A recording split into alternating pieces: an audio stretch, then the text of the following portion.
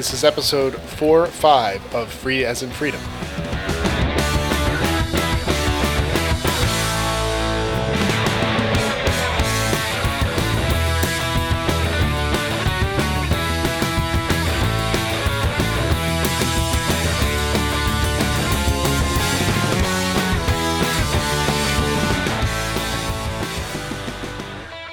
Hi, I'm Karen Sandler. And I'm Bradley Kuhn. This is Free as in Freedom.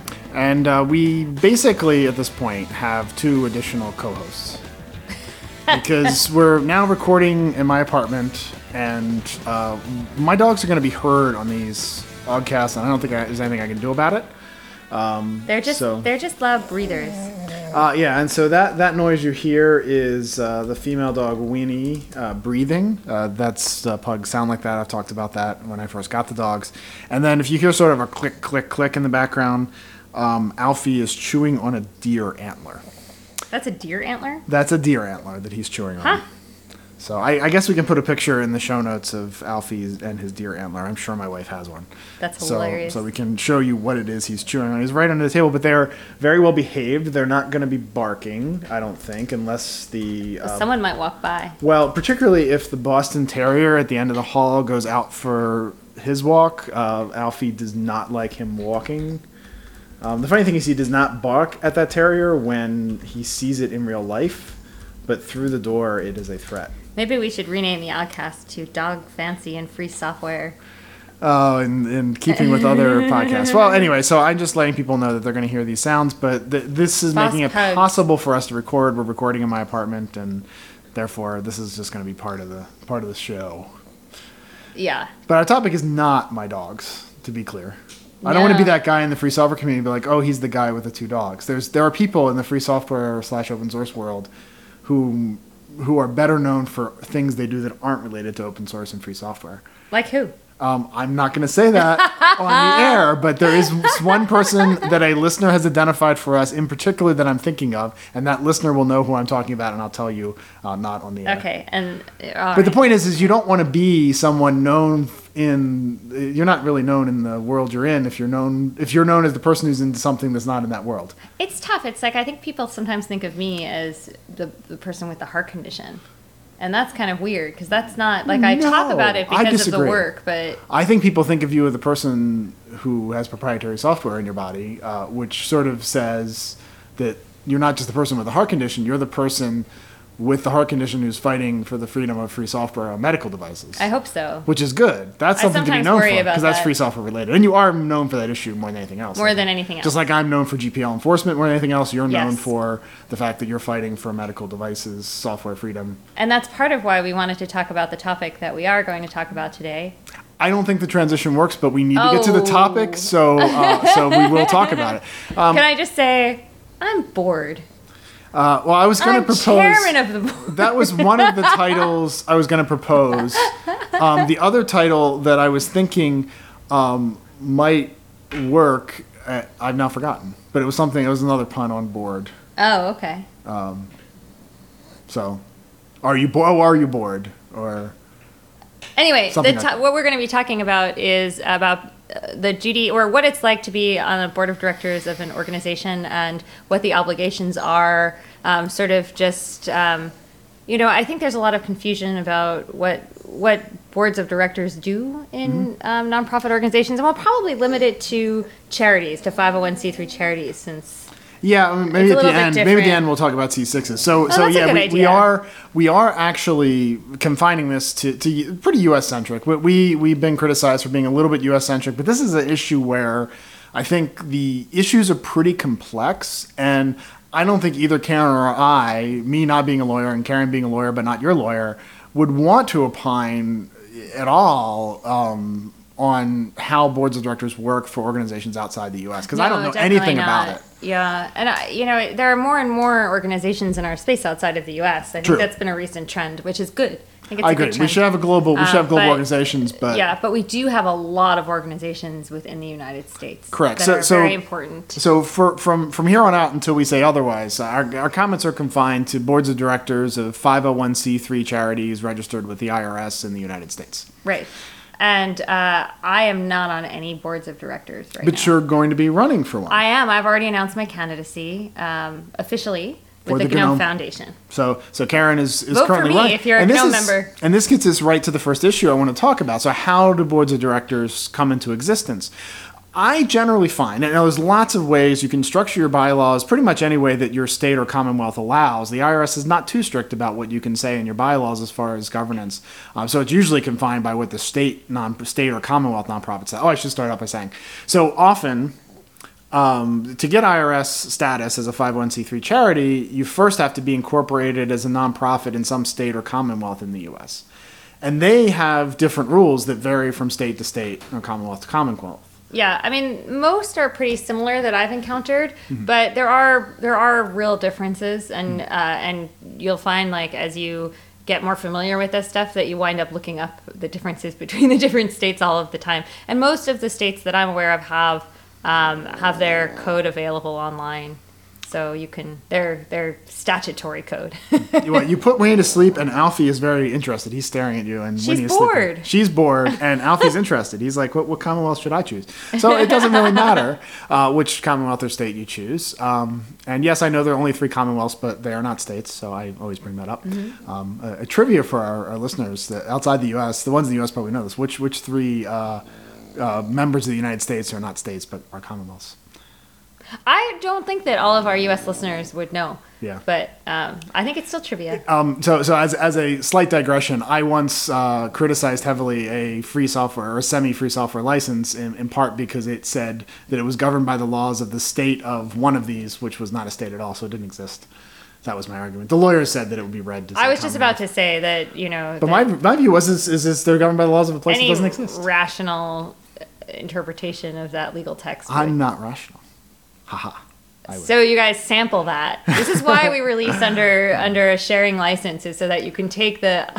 given that the natural constant E has various relationships to the cells in my body, and that is an irrational number, I am scientifically irrational. And there are circles, so my eyes have some circles in them and so forth. So pi is involved, and therefore that's an irrational number. That is a real reach. Okay. So back to the issue. So there's state law, and then there's some federal law, which is mostly like tax law, and mostly what you do with an organization in order to make sure that the IRS is happy with you and that you get all the benefits of tax exemption. So when you structure a board of directors, generally speaking, there are 2 ways it's typically done. It could be done a lot of different ways, but it's sort of hashed out this way. Either it's a board elected by some membership with some sort of terms or other types of ways that the board seats are determined, or it's what we call a self-perpetuating board, which is a board that basically appoints new members of its own or removes members on its own. And so what happens is when you form the organization, you identify 1 to 3 directors, some some states or commonwealths. You can say local jurisdiction. Well, but local sort of implies that it's even more local. Yeah. But some jurisdictions require 1 starting director, some require 3. So it sort of depends where you are. Yeah. But once you identify those people, then they can appoint new, the full set of directors, which can have pretty much any number. Usually it's somewhere between 5 and 9. Yeah, that's pretty typical. Yeah. And that minimum of 3 is really common across the U.S. I've never seen a state or commonwealth that has fewer than 3 as the minimum. Several have 1. Oh, like Delaware or something. I believe so. Delaware's so corrupt. Anyway. It's easy to appoint people as directors that are, shells. And as a side issue, which is actually, it's somewhat related to this topic, Planet Money did this interesting set of stories about getting shell companies. And it turns out, of all the places to incorporate a shell company, the least documentation of anywhere in the world required was the state of Delaware. Delaware is amazing because you can expedite an incorporation such that it takes less than 4 hours. That's disturbing. It's amazing. So it's it's not amazing. It's why companies. Delaware is basically a corporate. It's a company mill. Its entire state government is kind of owned by. But the rules companies. Are such that it's the people who are. I mean, you can pretty much abuse most of the laws in most of the states or commonwealths. Well, they aren't designed for abuse. Where Delaware's designed for abuse. I don't abuse. think that's necessarily true. I just think that they've decided. I mean, they're just really on it. So. They have a lot of flexibility, and they have. What? Why are you laughing? You're just talking like a lawyer who likes to. Oh man! But when you set up a corporation, related issues lawyer. I did. I was. I used to set up. That's that Karen talking right now. No, but for free software, it was so great to just know that I could organize a company and have it exist within a few hours. I mean, we never did with free software because it costs money to expedite, and you can have it in a week or 2 weeks. I can't remember what it is if you're willing to pay the lowest fee. But it took 4 weeks for Conservancy, actually, from the date you filed. Well, New York is a little bit different, too, because New York has a higher level of review, and they have different types of corporations that you have to choose for New York law. And as I recall with Conservancy, because I think I was the lawyer who handled this, and I'm pretty sure I was on the phone with the Secretary of State's office basically explaining and why free software deserved to be a public benefit corporation, and I think the terminology is a little bit different. Type B, I think it was. Mm-hmm. It's been a while since I've looked at this stuff, but it turned out that it wasn't.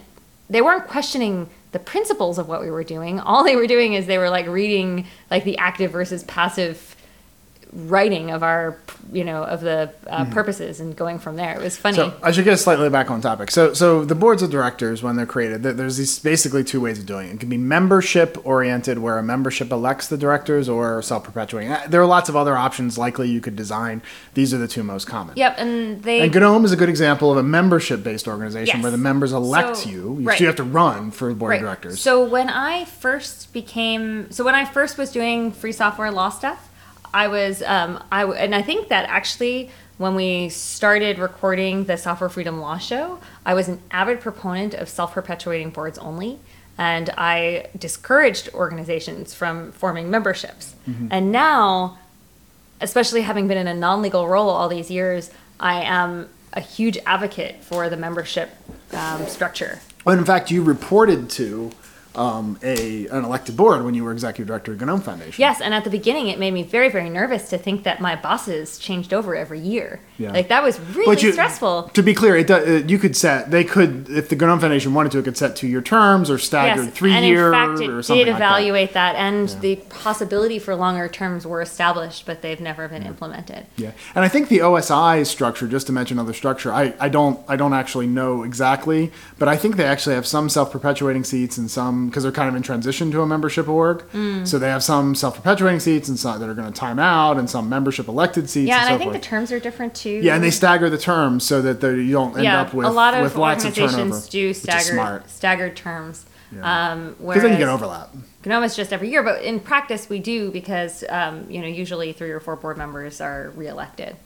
So the other thing to talk about is why would our average listener want to know about this? Well, particularly in non-self-perpetuating boards, the membership elected boards, you might be in one of these communities. You might be involved with the OSI as a volunteer or involved in the GNOME community. You might want to run for one of these board positions. Yeah, or have a vote and might be trying to figure out who is the best person to vote for. So what we want to talk about is what does it mean when you're on a board of directors? What are your responsibilities? What do you have to know? What risks are you taking? Those sorts of things. Mm-hmm. And so to start out, we should explain what a fiduciary duty is. I'll let Karen do that because she's probably better at that. So why don't you explain that a member of a board of directors has a fiduciary duty to the organization. So what's that mean? Okay, so actually in the United States, there's a duty of care and a duty of loyalty. So it's basically taking... And that's a two-prong comprising of the fiduciary duty? Yes, well, they are fiduciary duties. Okay, I'm just going to be really kind of basic about it. Yeah, start with basic. Yeah. Okay, so when you're a board member or an officer of the organization, boy, I've just like talked around myself in a circle trying to figure out how. So maybe you would have been the best person to. Well, so the basic idea. I'll start with I'll start with super basic. Fiduciary duty is a responsibility you have to the organization. Basically it binds that you have to do your best to do well by the org, and you have to actually be responsible, and in some cases you're legally responsible if you fail to meet the duty. So which is a real difference than if you're just a member of an org. You usually don't have a duty to do what's right for the org lest somebody sue you or something like that. Right. Generally, when you're a member of an org, you have rights and privileges rather than obligations. Although it just sort of depends on however the membership is structured. Some memberships mean that you have obligations. In a lot of organizations, but rarely do you have a fiduciary duty. It means that you pay a fee to be a member. In organizations like GNOME, instead, you must be a contributor to GNOME in order to become a member. And those are your obligations to remain a member. But once you are a member, you only have things that you're allowed to do, not things that you're forced to do or have to do or are responsible for. So duty of care and duty of loyalty are really just as they sound. When you have a duty of care, it means that you must take the right level of care with respect to the organization, and that means keeping a level of oversight over what happens with the organization, paying attention, asking questions if that needs to be, and then and also having regular board meetings, which in many jurisdictions is just once a year as a minimum. But if you believe that the organization needs more meetings, that's where sort of the duty of care comes in. You must sort of figure that out. And then duty of loyalty means that you have a loyalty to the organization so that you can represent them and that you can advocate for the organization. And then and that's sort of where we'll maybe get into this later, but there are generally like conflicts of interest policies and things like that are put in place so that if you have duties to the organization, but you also have duties or obligations to other organizations. So for example, if you're a board member of an organization, but you're also employed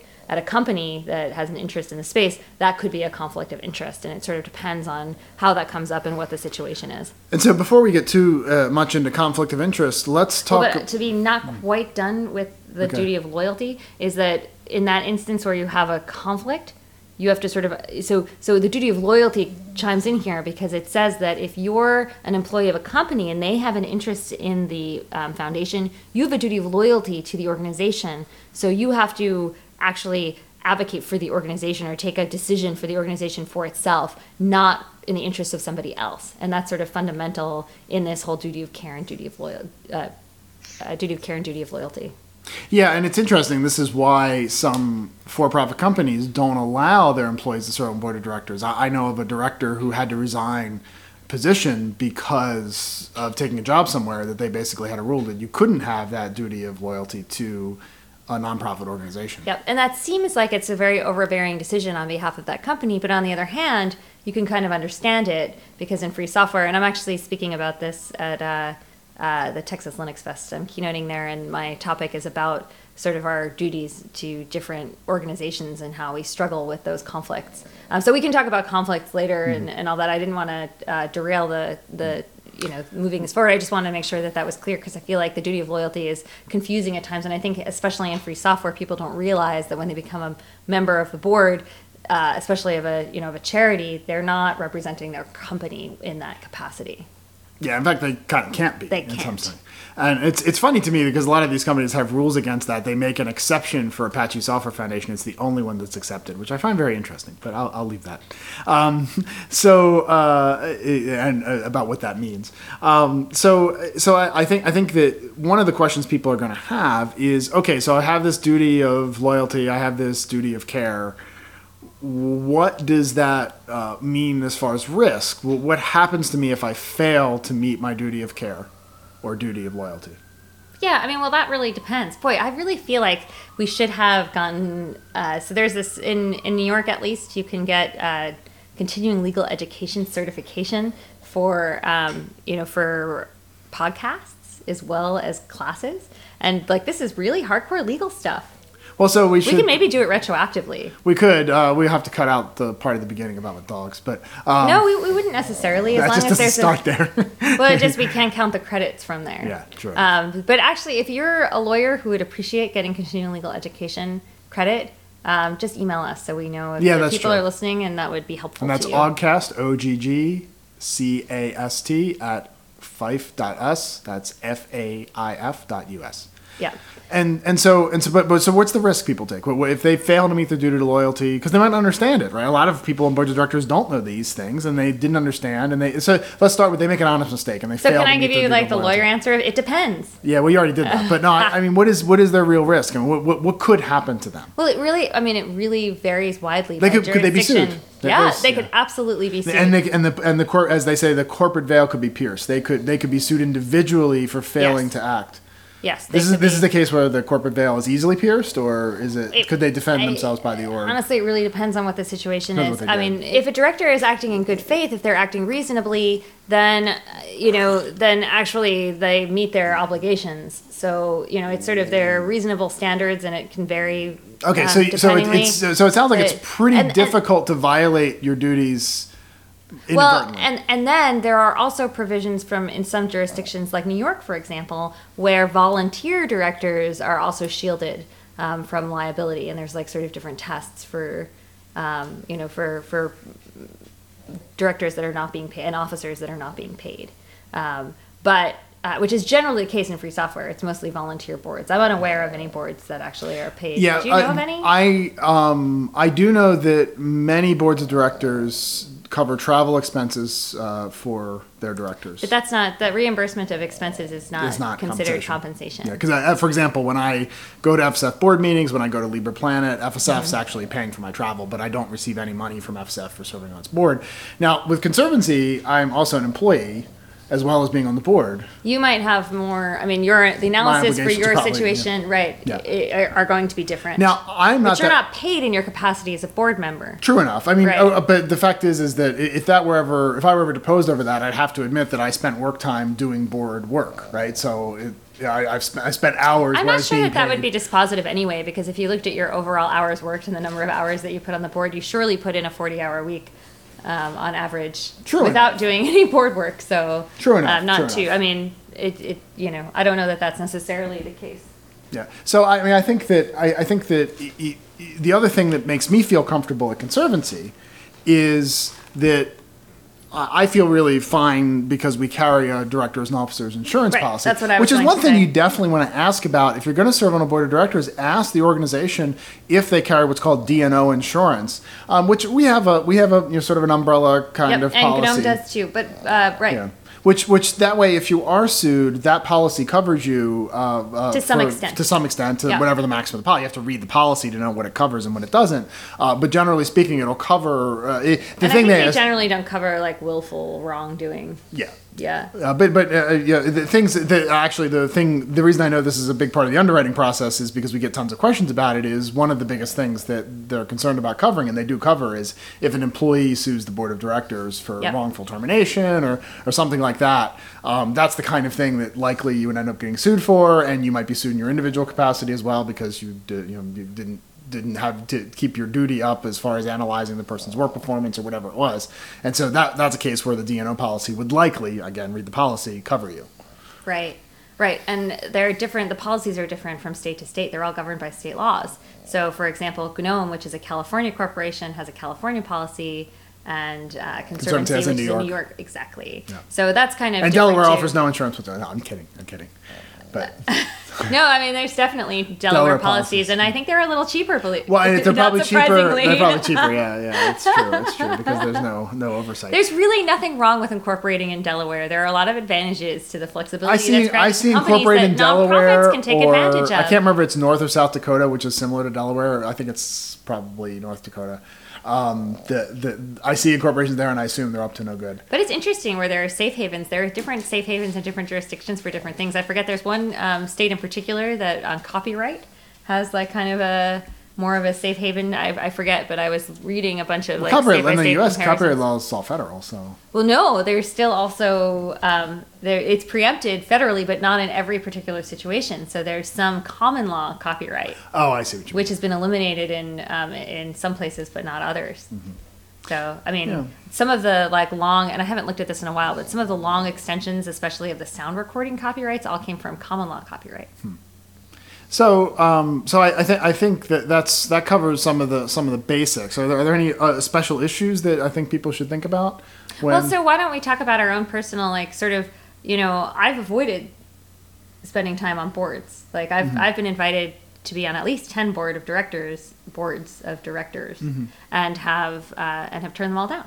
So GNOME is actually the very first organization that I have sought actual membership to, and it's interesting. So I personally don't like to serve on boards, but you've served on a few boards. Yeah, I mean, the first board of directors that I served on was the Cincinnati GNU Linux Users Group, which was so incorporated because I insist upon it. I compromised on getting a DBA to Cincinnati Linux Users Group, but I insisted that it incorporate as Cincinnati GNU Linux Users Group. And I was a membership elected board. And in fact, the funny thing about that is whoever showed up at the election meeting, even if it was your first meeting, you got to vote. It was kind of funny. I actually kind of got myself elected by bringing a lot of friends that day, quite frankly, because it was anybody who showed up at a meeting. That meeting where the vote was, even if they'd never been to a meeting before, could vote.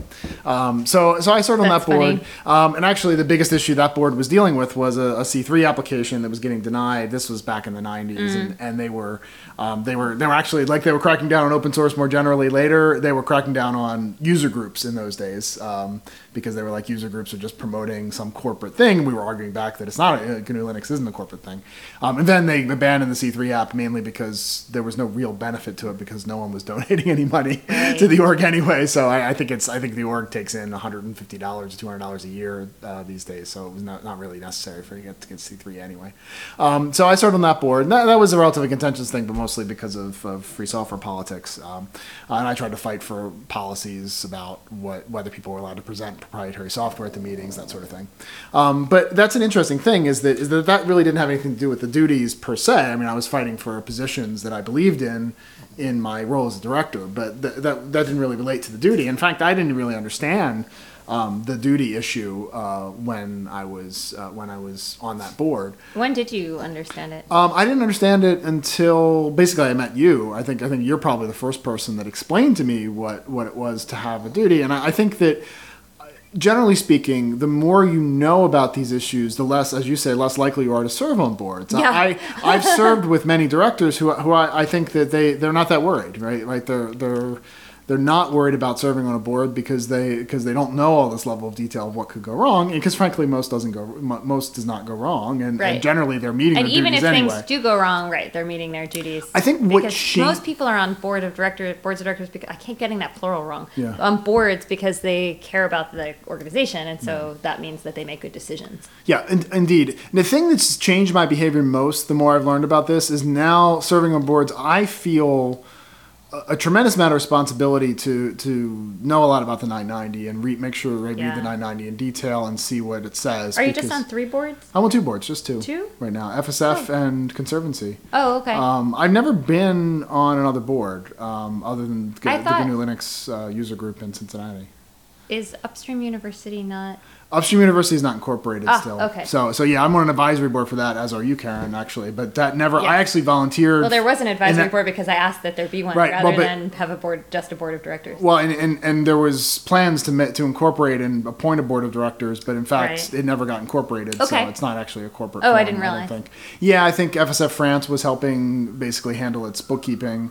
And it never sort of got spun off because its executive director left and so forth. So I actually agreed to be on Upstream University's board when it gets incorporated, but it actually never happened, so I'm not on the board. So yeah, I've only been on those 3 boards. I've been asked. I used to get asked more when I was FSF. I don't think I've only been asked once at Conservancy. Which I declined. I a lot of times I offer myself in an advisory role. That way you don't really have any obligations. This is what I do. I mean, I'm often asked to be on the boards of directors. I think it's because people are making a real effort now to invite more women.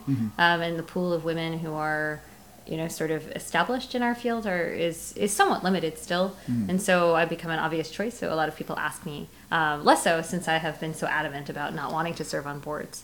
But maybe once I become, if I'm elected to GNOME, maybe that'll change. But if you're asked to serve on a 501c3 board, I think the first things you want to ask is you want to see their conflicts of interest policy, you want to see their whistleblowers policy. Well, hang on. Yeah, actually, I think the first thing that you want to ask is, do I want to be a director?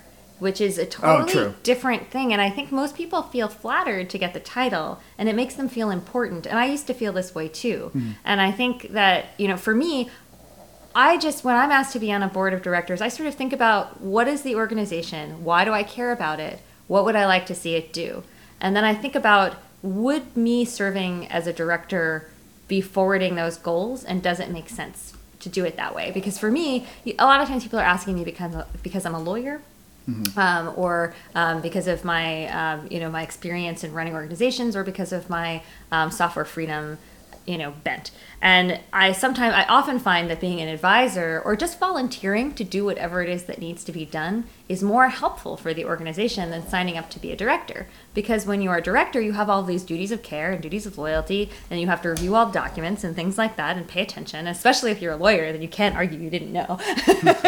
You're kind of on the hook. Yeah. And so it's a lot of work, and it might actually take time away from doing and the meetings might actually take time away from the volunteer work that you were hoping to do for the organization. So I think we would all be better off if we all kind of took a step back and said, like, is being a director something I actually want to do? Because some organizations meet frequently and some meet less frequently. GNOME meets every other week. That's a big commitment of time, and would that take away from, is that all the time you have? And did you really actually just want to organize a bunch of hackfests?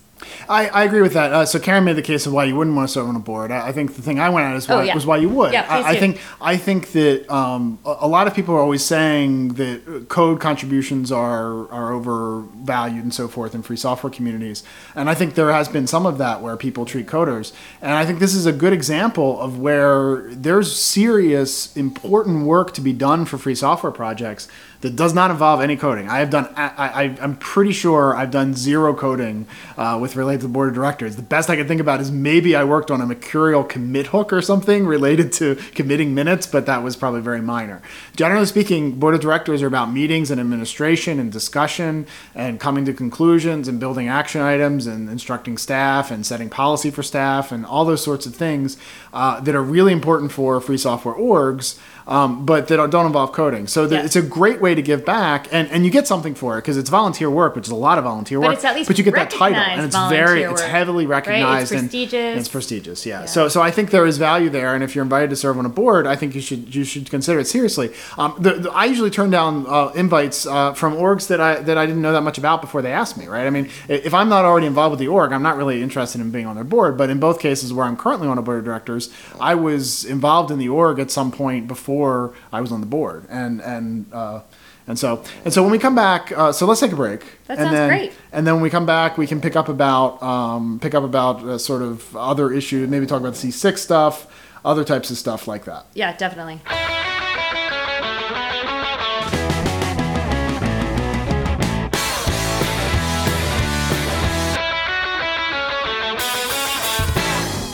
I've missed recording. I really love the, even though we are not listening to the music during the little breaks, I hear it in my head. And it's so fun. I love our theme song. Yeah, you should have that checked out if you're hearing it. Yeah,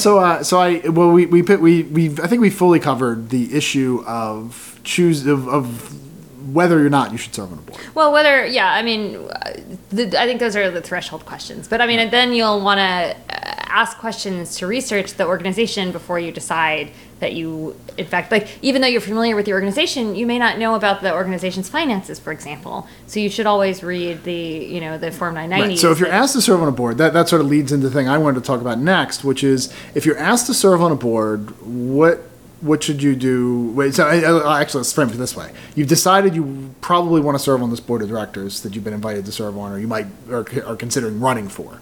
What's the first things you want to do? Well, Karen's suggestion there is right. I think downloading all the Form 990s you can get is worthwhile. And go back into history, too. I think that's really important to know. You don't have to go back too far. I don't know. But I would recommend a year or two, for sure. Well, you should certainly read the 3 years that are automatically available. Right. Yeah, I mean, you should see if there are any trends. You'll get a sense of the organization's finances from just reading the recent 2 years if you're really pressed for time. Yeah. But then asking questions as follow up while you're thinking about joining, like, for example, What is the financial strategy? Is there any reason to expect that the financial situation is changing for the organization in the upcoming time? What are the expectations that the organization has for asking you to serve on the board of directors? Like, do they think that you're the super well-connected person in a particular area and they think you're going to get them contacts? Or do they think that you're that you have lots of time and you're going to like organize their conferences? There are all kinds of crazy things that organizations might think about your involvement there. If you've done one thing for them,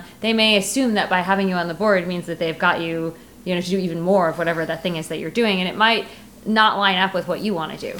And that's particularly important because it's very common that someone will be invited onto a board of directors in part, quite frankly, for a fundraising reason. I think we should just say that outright. And if you're, for example, working for a company that is involved in open source and free software, the reason they're asking you might be because they think you can help them with their fundraising. And you should have a direct conversation with them about that. Will you expect me to be fundraising at my company? Right. Right? I mean, it's not a problem to ask. And the answer might be that you really could help. And that could be great. And, and fantastic. But on the other hand, if you feel uncomfortable asking about that, it might be awkward down the road when there's expectation for you to do so. Yeah, and I can actually use, I'm sure that one of our board members won't mind that I use as an example. Jeremy Allison, who's on Conservancy's board, he works for Google, but he's not our fundraising contact at Google. And his role on the board is not for him to go convince people at Google to give us money. And he's not really part of those conversations. He's a good example, though, because he's really clear about sort of saying, with my Google hat on, I would think this. And with my board member hat, I think that. And yes, Jeremy's very careful about delineating his roles. And so then he's a good director for that reason. But my point is that we didn't invite Jeremy onto the board in his role as a Googler. We invited him in his role because he was a leader in one of our member projects. And we wanted kind of a representative of somebody who's actually inside Conservancy as part of a member project and would be able to talk directly to the board about how member projects are perceiving stuff. And we were very clear with Jeremy when we invited him to the board. We were inviting him basically in his Samba role. We were saying, we want someone who's heavily involved with a member project, who has a long history in free software, who can help us understand how the member project side's perceiving us and perceiving the board of directors. And so that was his primary reason to be asked. And we had a very explicit conversation with Jeremy about that and he even said at one point when I was originally encouraging him to submit his name for being on the board of directors, that he was like, I can't help you raise money from Google. It's not something that I can do. I'm not connected to that. Enough. While this is the sort of what you should be asking if someone comes to you and asks you if you want to be in a board of directors, it's also the kind of thing you should be asking if you want to put yourself forward to run for a board of directors, run for a board, just to say, what am I bringing to the table? How, and it doesn't need to necessarily be fundraising. It can just be that you are passionate about the project and have views about how the organization should be run going forward. That's enough. But at the same time, it's important to sort of like be clear in your own mind about why you're interested in this position and what you can do in it. And then I would say that one thing that I've really learned from the GNOME situation of having directors only serve for a year potentially without re-election is that you should put some clear goals for yourself.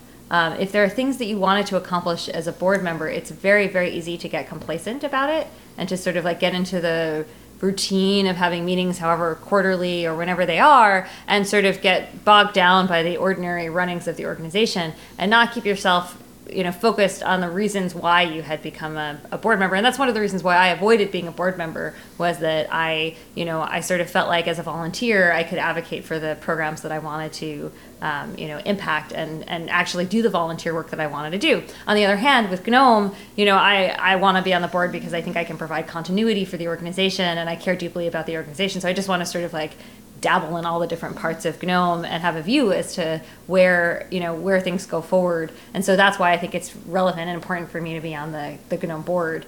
But sort of asking yourself these questions, if it's an election, will make you be a lot more effective for advocating for yourself too, and to get people to vote for you. I also think that you should keep in mind that being on a board of directors is not enjoyable. It's really not. A lot of people feel like being involved in free software is actually their leisure time. I know a lot of people do free software projects on their nights and weekends, and it takes a weird type to actually enjoy the kinds of stuff boards of directors have to do. And sometimes the decisions are very tough that you have to make. Boards of directors usually decide the budget. And I'm a fan of saying budgets are moral documents. Budgets decide how you're going to spend the organization's money. And the biggest expense for basically any nonprofit org out there is staff salaries.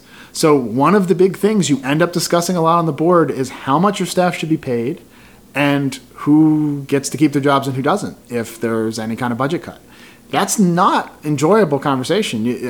Deciding who gets fired is not fun. No, it's ever. fun. Even if the person needs to go, right? Well, it's not enjoyable. In fat times, but fat time they're having. Oh, it's fun because you can decide who gets hired. Yes, that's true. You get to decide who gets hired, and you get to decide.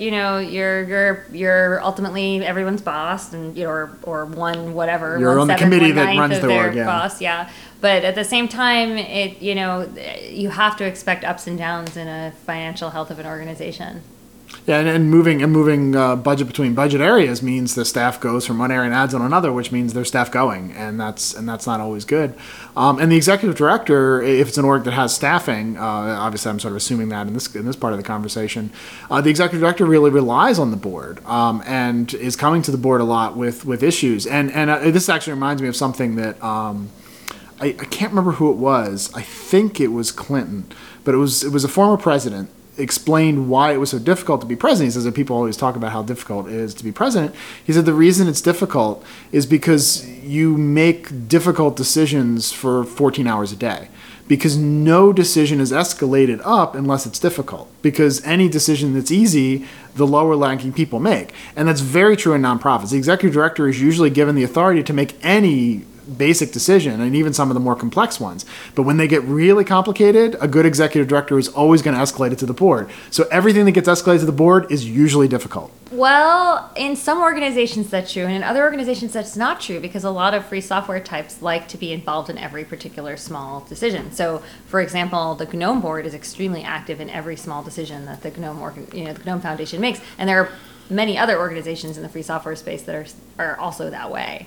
That's true. So, you sort of have to really investigate, read the minutes of the meetings of the boards of directors, read at least a year's worth of minutes. Yeah. Which, if it's an organization like GNOME, that's a lot of minutes. Yep. If it's an organization like Conservancy where the board meets less yeah, frequently, but I sometimes actually when you edit the minutes, you edit them down, which is good because when I prep notes, they're usually kind of long. They're just there's no need for all of the detail. I know. I like detail. Yeah. But yeah, it's Karen quite correctly. Karen is currently corporate secretary of Conservancy. And a lot of times I prep the minutes and then she edits them because so that's the official corporate secretary responsibility.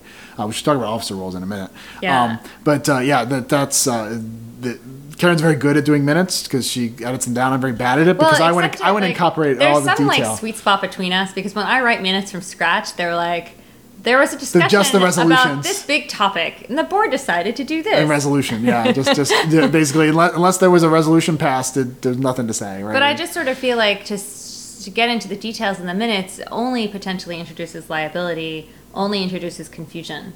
Yeah, I mean, the reason I like, and this is a decision for org by org basis. I like detailed minutes in part because I find directors, because they're particularly like in a case with Conservancy or FSF where you're only meeting every 6 months typically.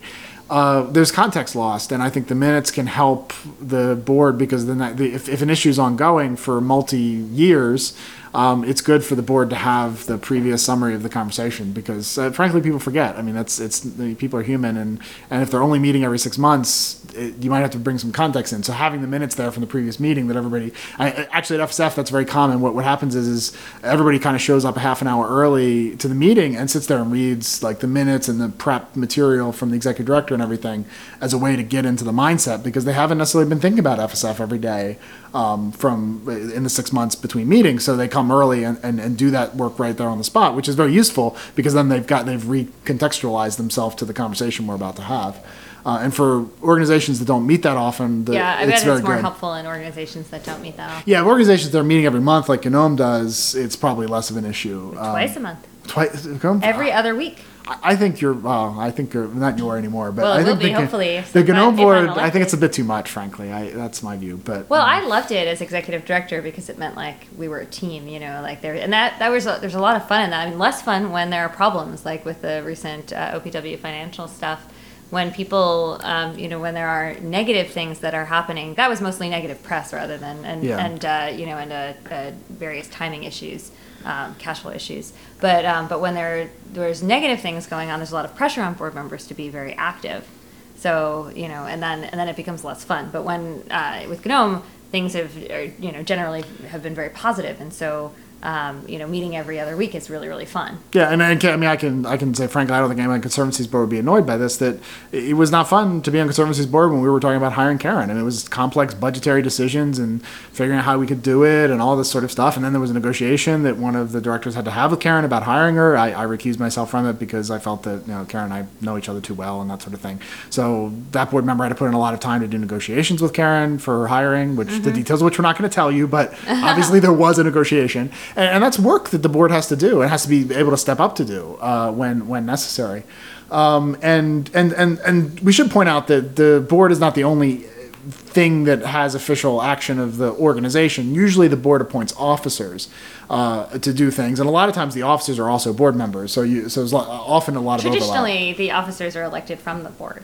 Yeah. So it depends. But a lot of organizations like Conservancy now and like SFLC have appointed so I've been officers of organizations even though I haven't been board members. So I turn down board member positions, but I take on an officership. And that way, if you're an officer of an organization but not on the board, you can go to all the board meetings. So you can still be involved in hearing all the conversation, but you don't have to make the tough choices. And you're not on the hook in the same way. Yeah. Yeah, and so, for example, my role at Conservancy, I'm both an officer, I'm president, and I'm also on the board of directors. Whereas with Conservancy, I have for all these years that I wasn't an employee, I've been the corporate secretary of Conservancy, but not on the board of directors. Yeah, and officers do have fiduciary duty as well, we should point out. Yes, the they fiduciary do, duty we talked about earlier in the show. They're slightly different. Yeah. Yeah. So how do they differ? Well, they differ in that this sounds like Passover, actually. Why is this night different than all other nights? How does this position differ? But they differ in one way, Bradley. I'm sorry. I lead the Seder in my family to make it a holiday about freedom. I'm thinking about the joke from last Passover. Well, actually, it was a full Passover ago on the Daily Show where Obama went to a Seder and Asaf Manvi came on to report on it. And Jon Stewart asks him, "What did you think about Obama leading the Seder?" And he says, led the Seder? Yeah, and he says clearly Obama does not know anything about the Jewish faith. He walked in and asked, "Why is this night different than every other night?" And it was clear to everyone that he didn't know what was going on. Anyway, so officers are obligated to carry out the duties of the officership position. So it's a little bit different than a position where you're sort of generally engaged to worry about the safety and success of the organization. It's kind of a slightly different thing. And I was also treasurer of SFLC when I was not on the board of directors. So you can do that, and sometimes it's good to do that because it involves more people in the running of the organization. And for some things like secretary or even treasurer, having somebody who is very, very organized, who is going to share the documents responsibly, makes another set of checks and balances on the organization. Having somebody who's also on the board is good because that person's already been endorsed by either the board of directors or by the membership, so that's convenient as well, and they already have the level of confidentiality that they need to do those things. Yeah, and I should mention treasurer is probably one of the most...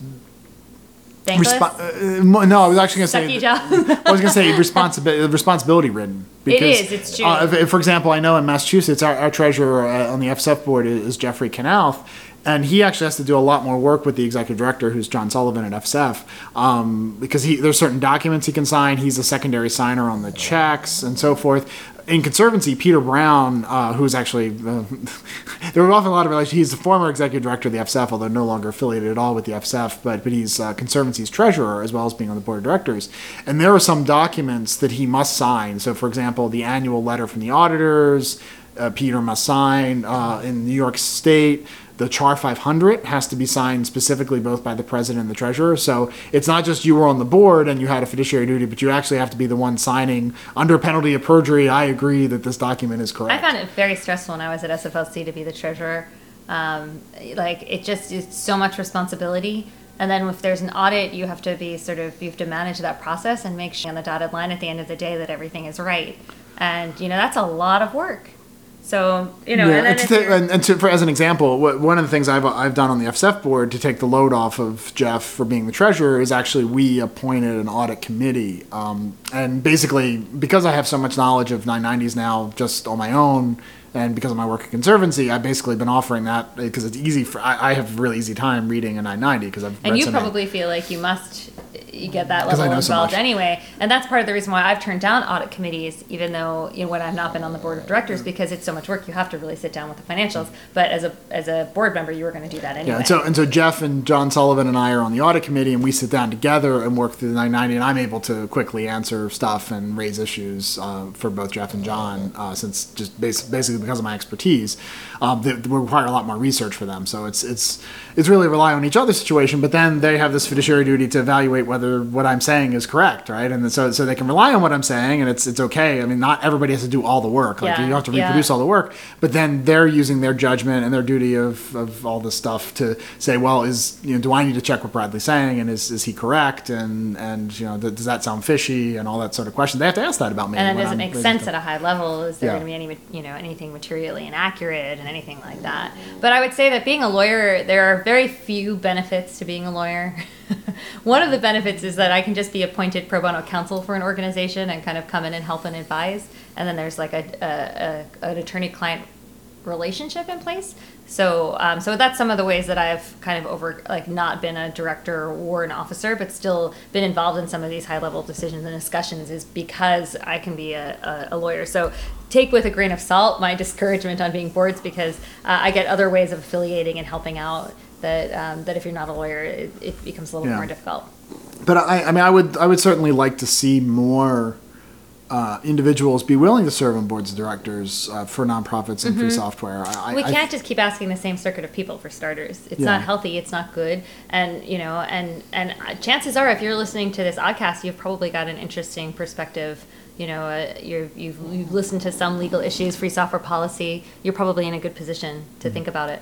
And the last thing I want to cover is I've reached out to people that I know. I mean, that's the most common way is that boards of directors reach out to people, because it's a volunteer recruitment question. But if you're a volunteer and you want to be on the board of directors, I think the best way is to start volunteering for the org in more frankly mundane roles. Yep. The reason I say that is, so for example, when Conservancy looks for new folks to be on our board, it's relatively rare that we go to our member project volunteers. I think Jeremy is probably an exception in that case, that we went to somebody who was a volunteer for a member project and asked them to be on the board of Conservancy. Generally speaking, we're looking at people who are volunteering, doing more sort of internal stuff to Conservancy. And so to compare it with FSF, for example, if you're a GNU project volunteer, I don't think there'll be an invite coming soon for you to be on the board, generally speaking, because FSF doesn't go to the GNU volunteers. They go more to people who are involved in other ways, because those are the people who know more about sort of the governance of the org. Also, FSF has a moral test as well that you have to pass. A lifelong dedication to software freedom is the main criterion. So you have to do that as well. But I think in GNOME, I think the electorate actually tends to skew in GNOME, I think, towards developers sometimes. That's something I'm not sure that's true now. Not anymore. The it used to current board is very, very diverse, and I would say that this is actually kind of an instructive example if you want to think about ways that you can get involved. Tobias Müller, who's on the GNOME board, he actually wound up, he was on the membership committee for GNOME, which is kind of thankless. Mm-hmm. But what he did was he read the bylaws and found a lot of mistakes in GNOME's bylaws and got really interested in the workings of the organizations and proposed. So basically there had been referenda that had been done, in 2010 that were never incorporated into the actual bylaws. Like the membership voted for the changes and they never got incorporated. And there were other things that had happened too, and just like little inconsistencies. And he went through and he he worked with me and as a volunteer, and he came up with a whole new, basically a revamped draft that was very much improved. And then he came on the board in the middle of that process, and he had demonstrated that he was someone who was, interesting for that kind of process. Now, I wouldn't say, finding typos in bylaws is necessarily the way to do it, but reading the organizational documents and thinking about them is a good step in that regard, and that helps you figure out ways that you can kind of get involved on that level. I have to admit, though, I was very impressed with a volunteer for Conservancy who came forward with errors found in our Form 990. Loved it. That's pretty impressive, and that brings good director material. That everyone should know is that pretty much every document is going to have mistakes in it because they're big and they're detailed, and there will always be typos. There will always be mistakes. So it just because there is a mistake doesn't mean there's anything to freak out about. True, but it can be fixed. There probably is going to be something if you take a look. But I think that's my point, is that the people who are willing to look at that level of mundane aspects of the org, in some sense. I mean, it's not as exciting as actually the org's mission work, in some sense, right? I mean, it's not Conservancy's mission to follow 990. It's something we do. No, but if you want to help an org deliver, fulfill gifts on donations, or just help with the overall infrastructure, that's, first of all, every organization needs this. And secondly, it will give you a good insight to see what you want to do and when. Yeah, and so I really have put the dog to sleep. Yeah. So it's I suppose fitting, snoring in the background. The dog is snoring. It's worse than she usually is, and she's closer to the mic than she usually is because she's on my lap. Sorry about that.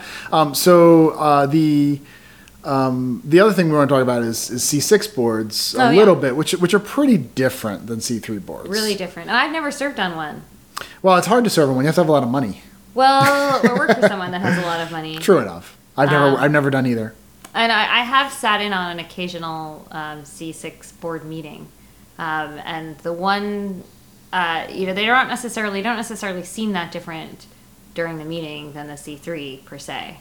But I think what's most common in C6s is everybody is there, almost everybody on the board is usually representing a constituency, and that constituency is usually a company or a group of companies. It's much clearer because you know what your purpose is there. Yeah. And your company has most likely purchased the seat that you have there, so you have a strategic reason to be there, and you have an agenda, and then you can evaluate all of the items that come up, and and determine whether your company has selected you to be the person to serve on that board, and you also have a clear idea of why you're there and what you're doing.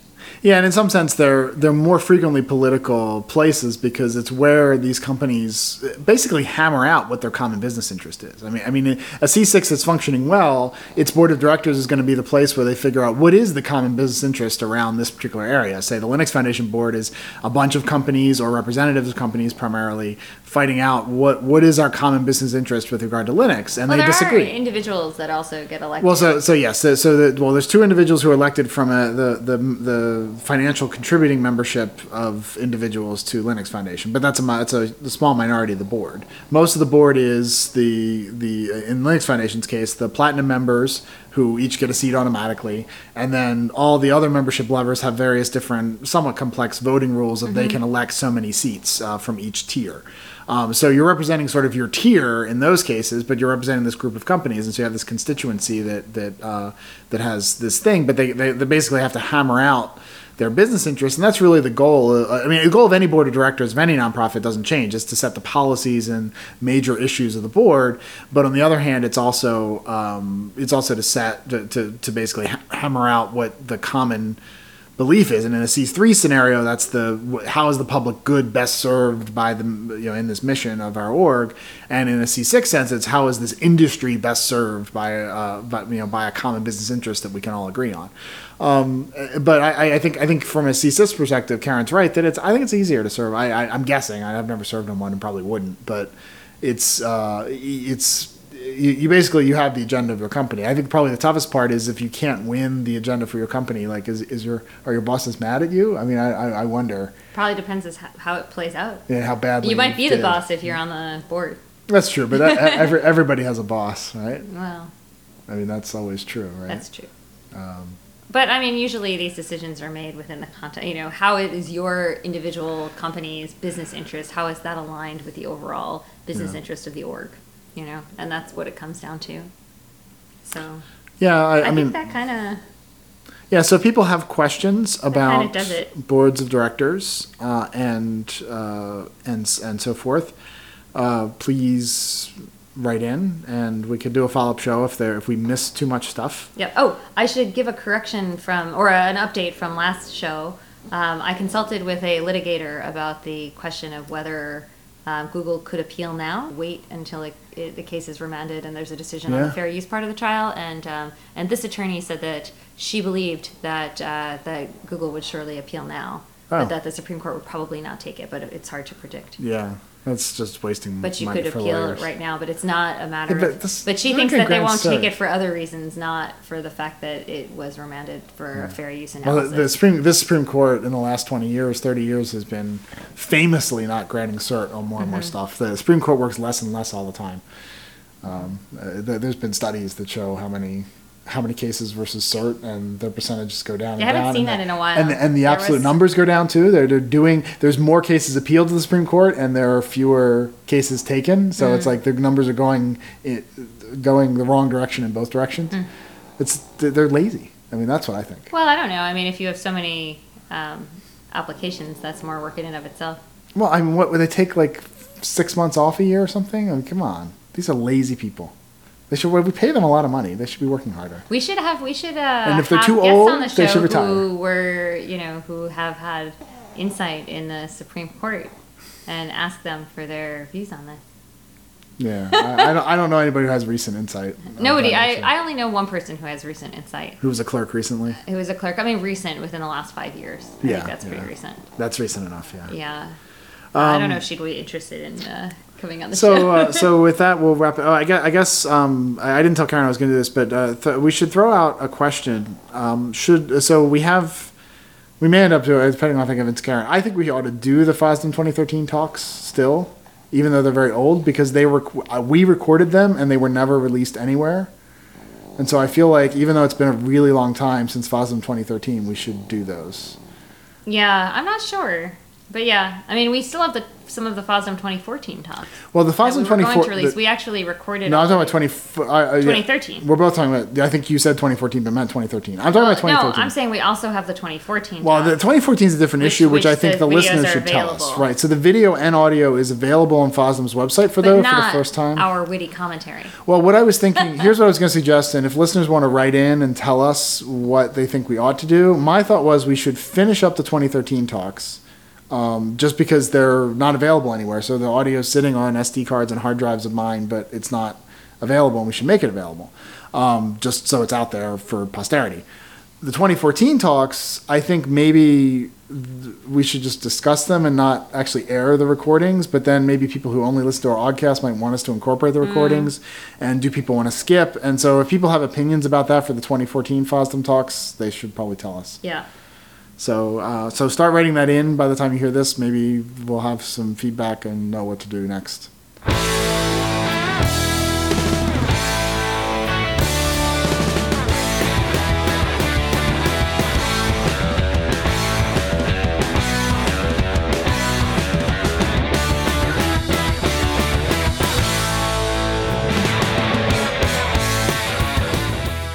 Free as in Freedom is produced by Dan Lynch of Pod Factory and can be found at podfactory.org.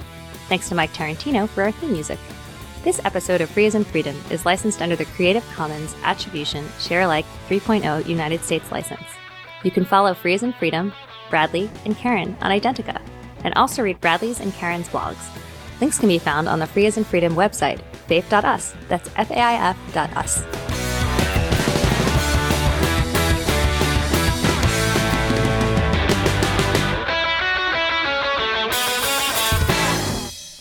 Let's start with the situation of something they did inadvertently. Honest mistake. Oh, well, I mean, if a director is acting in good faith and reasonably, then...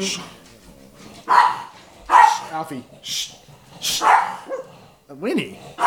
Winnie doesn't usually bark.